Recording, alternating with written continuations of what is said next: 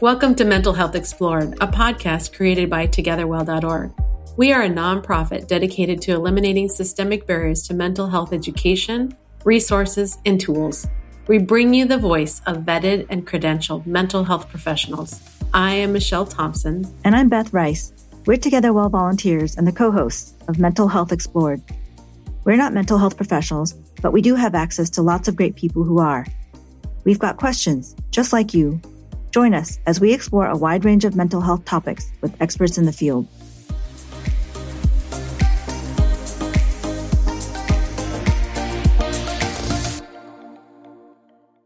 Game begins. In part 2 of our episode about online gaming, TogetherWell member and therapist Mark Edwards identified some benefits to gaming, why some people are drawn to certain types of games, and how he approaches therapy. Mark explains how we choose to engage in activities based on a, quote, response cost. We're more likely to participate in a given activity, for example, spending a lot of time online, if the perceived cost seems acceptable. It becomes an issue when people engage in certain things at the expense of carrying out other tasks that are essential to healthy functioning in the real world.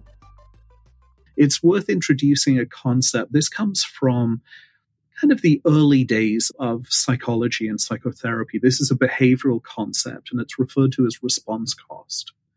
And the idea of response cost is, in an ideal world, as we wander about in the world, our behavior is constantly being shaped by essentially the value of the things that we do. So an example would be if you went to visit your doctor and your doctor was in a multi-story building, and you went to your doctor's office and your doctor was on the 3rd floor. All things being equal, about half the people would take the elevator up to the doctor's office, and the other half, because they were more maybe bound to the idea of, oh, this is a little bit of a workout, I'll get my heart pumping, they would take the stairs. So generally, unless you're elderly, unless you have difficulty moving, most people would split 50-50.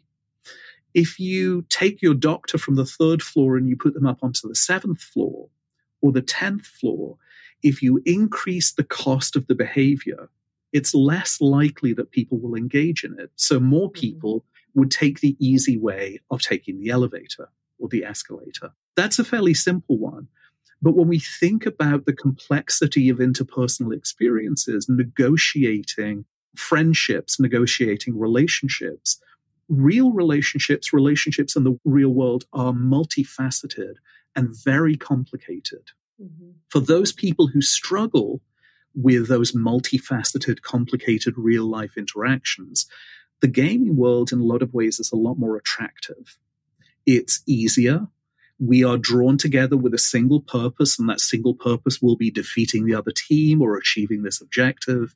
And so you can see for a certain portion of the population for whom interpersonal experiences in real life are quite complex, on-life experiences are much more attractive. Mm-hmm. So for me, in thinking about the kind of healthiness of being connected online and the lack of health in being connected online, that's always the dividing line. Yeah. You know, how much of your life is being spent here in this almost pseudo relationship, although those relationships are very real and very, very important, and how much of it's being spent in real life doing your average everyday things like going to work and going to school. Our daily routines can become so consistent that we may begin to crave a distraction from the norm. Mark explores how the role of order and chaos may influence ways in which we find enjoyment or even comfort in gaming. The games we choose or enjoy are often meeting an underlying need of the psyche. When you look at everything that we've been discussing from that perspective, do you think there are personality and developmental struggles that are below the surface that are pulling us to want to play that game? Absolutely. Or keeping us playing that game? Absolutely. This is a theory that I've developed over the years of working with lots of people who play games. Really, it comes from reading that I was doing in the 1970s. There was a book that was quite influential. It was published by a psychologist we have, The Necessity for Narratives in Fairy Stories. that versions of that same character, that same struggle, that fairy story exist in multiple different cultures all over the world. And we call for those stories. And that fairy stories particularly are ways for very young children to deal with things like abandonment and loss and connection and love. And as a result, they're very important. So this put me in my thinking on the track of what is it that draws us to particular narratives? Why do we watch particular TV shows or particular films? And then because of my interest in technology and particularly in gaming, why is it that we're drawn to particular games or particular genres of games? For me, this falls into two areas. The first is that we, to a greater or lesser extent, all utilize things like routines or obsessive kind of processes in our lives. They keep us on track. They stop us in some ways from thinking about every single detail. Think about the way that you take a shower or clean your teeth. It just becomes a habit. Or think about the way that you drive to work, for example. Generally, unless we decide otherwise, we take the same route. We leave at just about the same time. Very obsessive kind of stuff. And what we're doing is we're taking the chaos of everyday life and we're bringing order by utilizing all of these obsessive mechanisms. The obverse is also true, that some of us feel, particularly during adolescence, as though our lives are very kind of run with guardrails, that we go to school, we do homework, we go to bed, we wake up the next day, rinse and repeat. And so life feels a little bit plain, a little bit valueless, a little bit over-controlled. So it strikes me in thinking about gaming choice that very often when people have complex lives, when they have lives that feel chaotic, out of control, very busy, the games that they tend to be drawn to tend to be much simpler. They tend to be games that involve kind of obsessive mechanisms of collecting, of ordering, of making things the same. They may be word games or number games, and they're fairly simple, and they're played for a very short period of time very often. Where lots of adolescents, particularly adolescent boys and young men, find themselves is their lives feel very over-controlled. And so what they're looking for is this much more visceral kind of reaction. I want to be involved in a game that will consume me, that will pick me up and carry me along, that I'll feel threatened or endangered in playing the game. And so those players tend to gravitate much more to bigger, broader, immersive kinds of games, first-person shooters, and now, frankly, virtual reality games that really suck the player in. And though you may be sitting in your suburban bedroom, in the game, you're fighting dragons or you're involved in a pincer movement in the Somme. And so it's a much more visible, visceral, kind of immersive experience. The first type of gamer is looking for order from chaos. The second type of gamer is looking for chaos from the order of their life. So for me, just thinking about the choice that a player makes about the kinds of games that they're interested in some ways defines the personality that they inhabit and also defines their developmental stage and their struggles at that time. Gaming patterns change over time. When and why does a player choose to play certain games over others? Mark digs into these questions and more. To get to the deeper question, what does your psyche seek?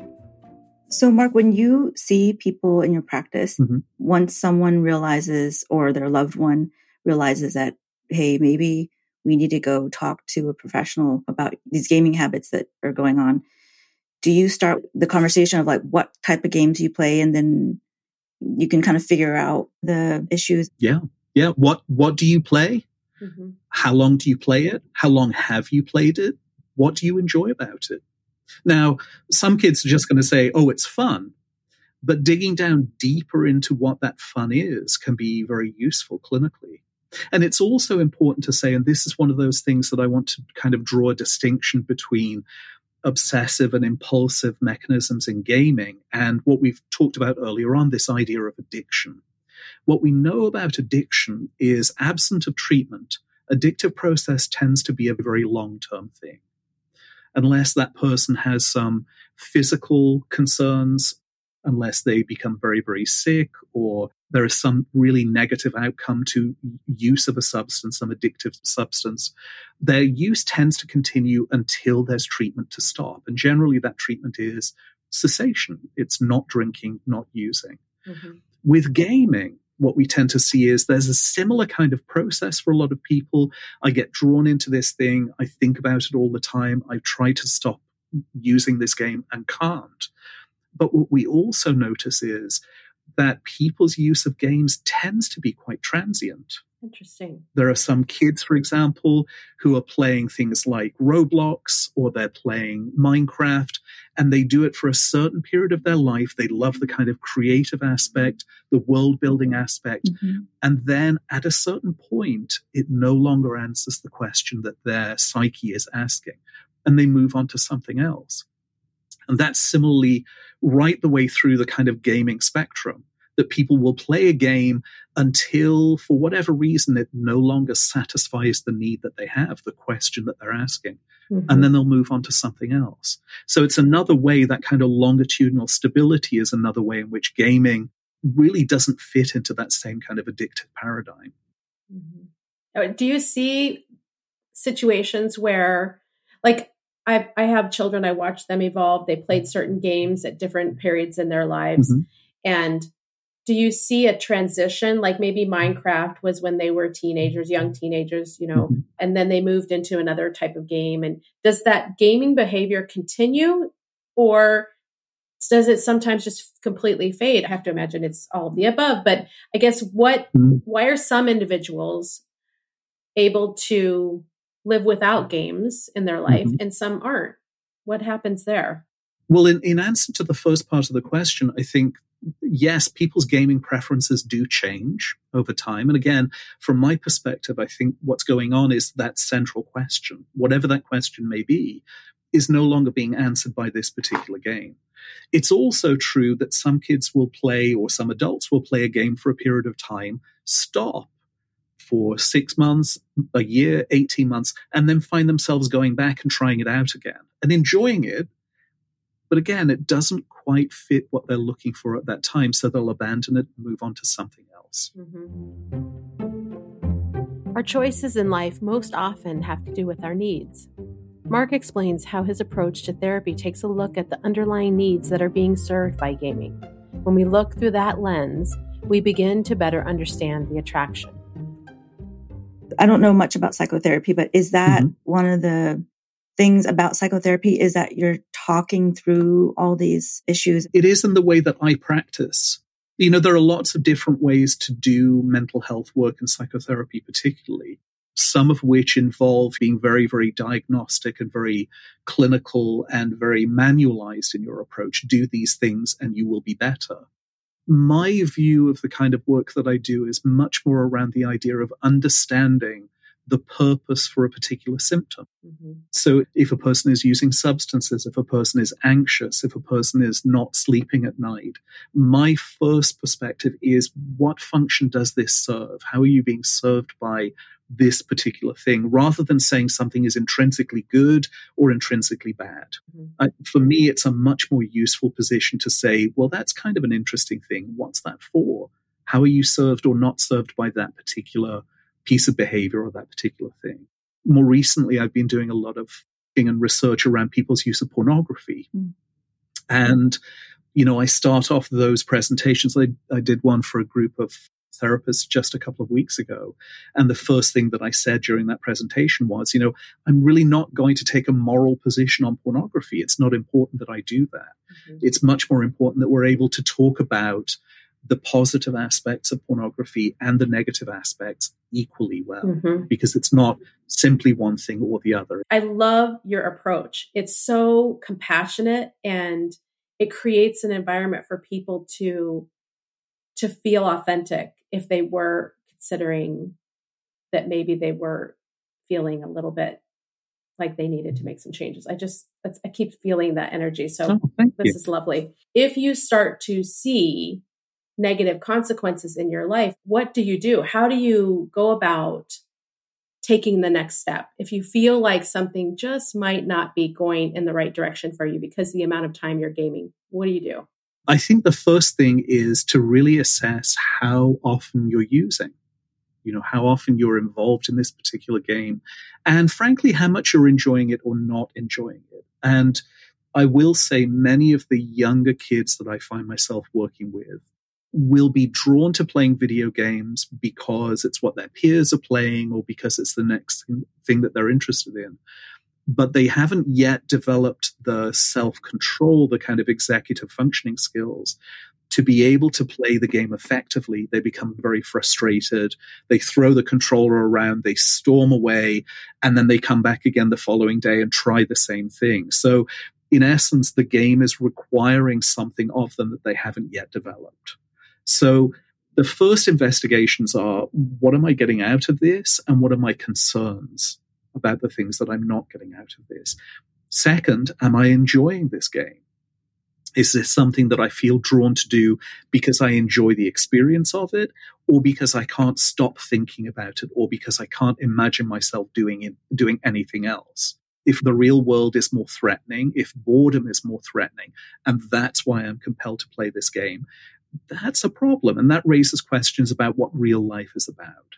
But if those things are true, it's the first step is to try cutting back on use, seeing what your reactions are, and very often replacing the time that you would spend gaming with other activities. It might be reading, it might be walking, it might be sporting activities, and seeing how the balance goes. If that person then finds that they are obsessively thinking about that game, if they find that they're worrying or perseverating around that game, then it may be time for some professional help. And that doesn't necessarily need to be a long-term relationship with a psychotherapist. It may be groups that are organized around video game playing or more obsessive behaviors. It may be some aspects of the self-help. There are all kinds of workbooks that are out there that can help with mood regulation and those kinds of things. Or it may in fact mean sitting down with someone just like me in an office to talk about the experience of playing games, not playing games, and the difference between those two states. When you work with TogetherWell and offer workshops, how does that work? Like when, let's say somebody wants to book a workshop with you because they want to talk about online gaming behavior. How do you go about that workshop? How does it work? I have a number of presentations. They're things that I've created, and a number of various different topics that are listed on TogetherWell. And I constantly am updating that information and constantly kind of reformulating those presentations. If there is an individual or a group who are interested in having me come to speak or to lead a workshop with a topic that seems adjacent to some of the things that I'm already talking about, I'm certainly very, very happy to develop something much more specifically around a topic. So the things that I have listed there are things like raising boys to be heroes in an age of villains, talking about social media, talking about pornography, thinking about gaming, enjoying the experience of kind of adolescent and early teens and 20s development, and counterpointing that with the struggles, the kind of psychological struggles of anxiety and depression that often kind of beleaguer people during that time period. People can be attracted to gaming for many reasons. There are a number of ways we can choose to spend our time. How we choose is based on how we feel about the activity. There was a book that came out in, it's probably about 2004, 2005, called Everything Bad is Good for You. And Everything Bad is Good for You looked at various aspects of popular culture and suggested that rather than these being kind of drains on who we are and diversions from our lives, they're actually indications of how far we've moved and how sophisticated our thinking has become. Mm-hmm. So he outlined some aspects of popular culture like sitcom scripts. If you look at sitcoms from the 1950s, they're very, very simple. If you look at sitcoms from the 1990s, they're actually very, very complex. There are multiple themes, multiple characters. And so we have evolved in terms of our understanding and our sophistication with narratives. Mm-hmm. And I'm not sure whether this is in the book or whether this is something that I saw him talk about in a public event. But he gave this wonderful thought experiment. And the experiment was, if you had a choice of two different things for your child to be engaged in, which one would you choose? The first, your child is engaged with lots of other people of the same age, all attempting to do the same thing. There's lots of communication, there's a shared goal, and the goal is broken down into lots of small sub-goals where you work together and then move to the eventual end goal. So it involves a lot of delayed gratification and working to this single purpose. That's the first option. The second option is that same child could go to their room and they're going to be engaged in a thing that if you haven't done exactly the same thing, you can't really talk to them about it. The behavior is entirely controlled by another person. It is a very linear thing. There's only one way to do it. And again, it's quite isolating because there's no interaction with other people. Which one of those two activities would you choose? Now, most people would choose the first. The first game is playing World of Warcraft. The second activity is reading Charles Dickens.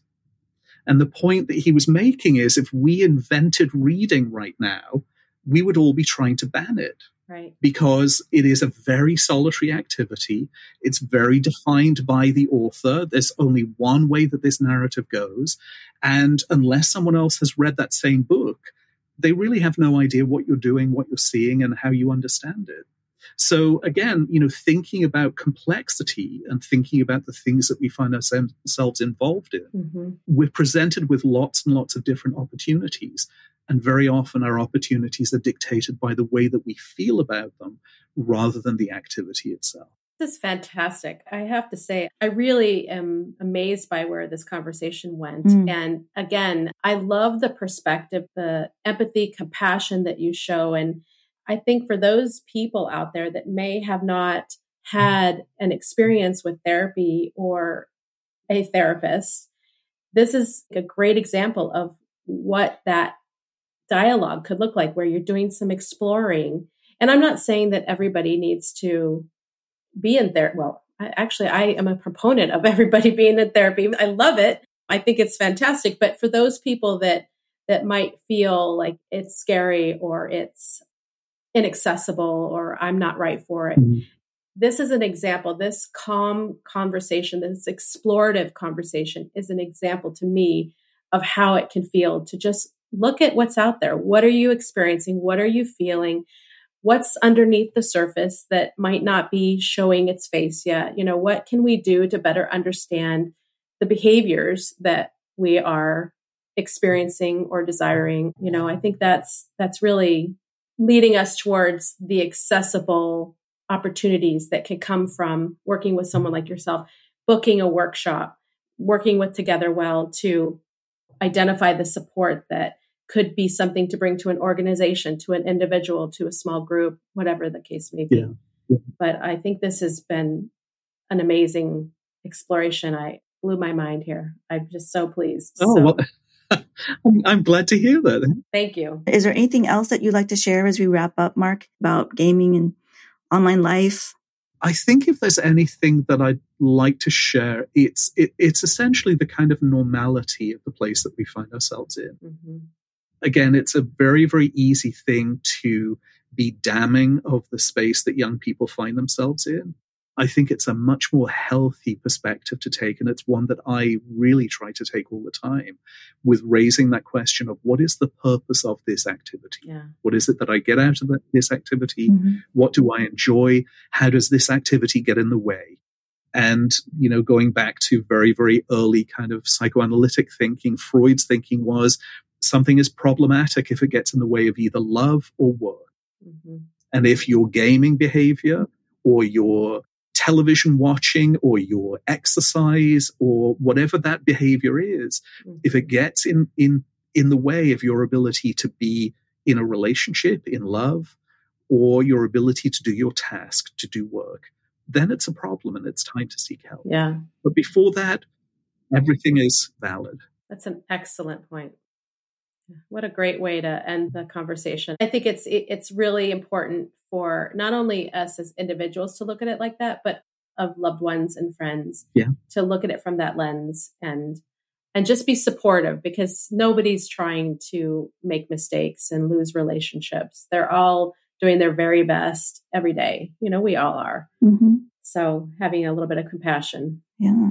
So Mark, thank you so much for joining us today. We really appreciate your time and all your knowledge and expertise. Yeah, it's been great. And we'll have to have you on again and maybe talk about social media and other things. Love that. Thank you very much for the invite. All right. It's been a lot of fun. Oh, you're so welcome.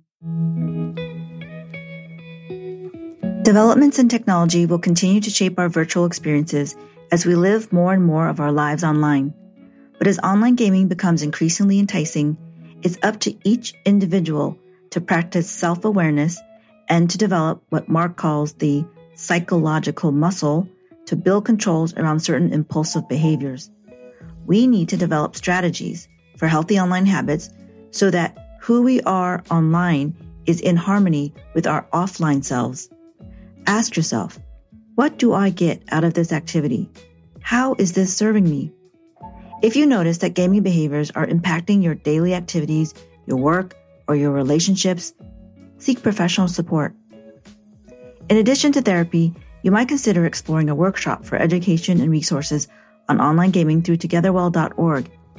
Self-awareness is important, and paying attention to how gaming impacts our lives gives us the power to make healthier choices. Thanks for checking out TogetherWell's podcast, Mental Health Explored. If you liked what you heard and found the content helpful, be sure to share it. And please like, subscribe, and leave us a review. You can find us on all the major social media platforms. Please remember that if you're looking for a mental health workshop for your community, you can visit togetherwell.org to connect with a mental health professional. A big thank you to everyone on our amazing volunteer team at TogetherWell for making this podcast possible. Our executive producer is Dr. Michelle Haley, senior producer and audio engineer Brian Busas, contributing editor John Heenahan, voiceover specialists Dr. Matt Harris, Mitchell Bergen, Shweta Patkar, and Dr. Eric Jensen. Design creations by Ruth Beltry and Malika Karyeva. Administrative support Sakshi Punt and Shweta Patkar. This is Beth Rice, and on behalf of my co-host Michelle Thompson, we're so happy you're here. Thanks for listening. Game over.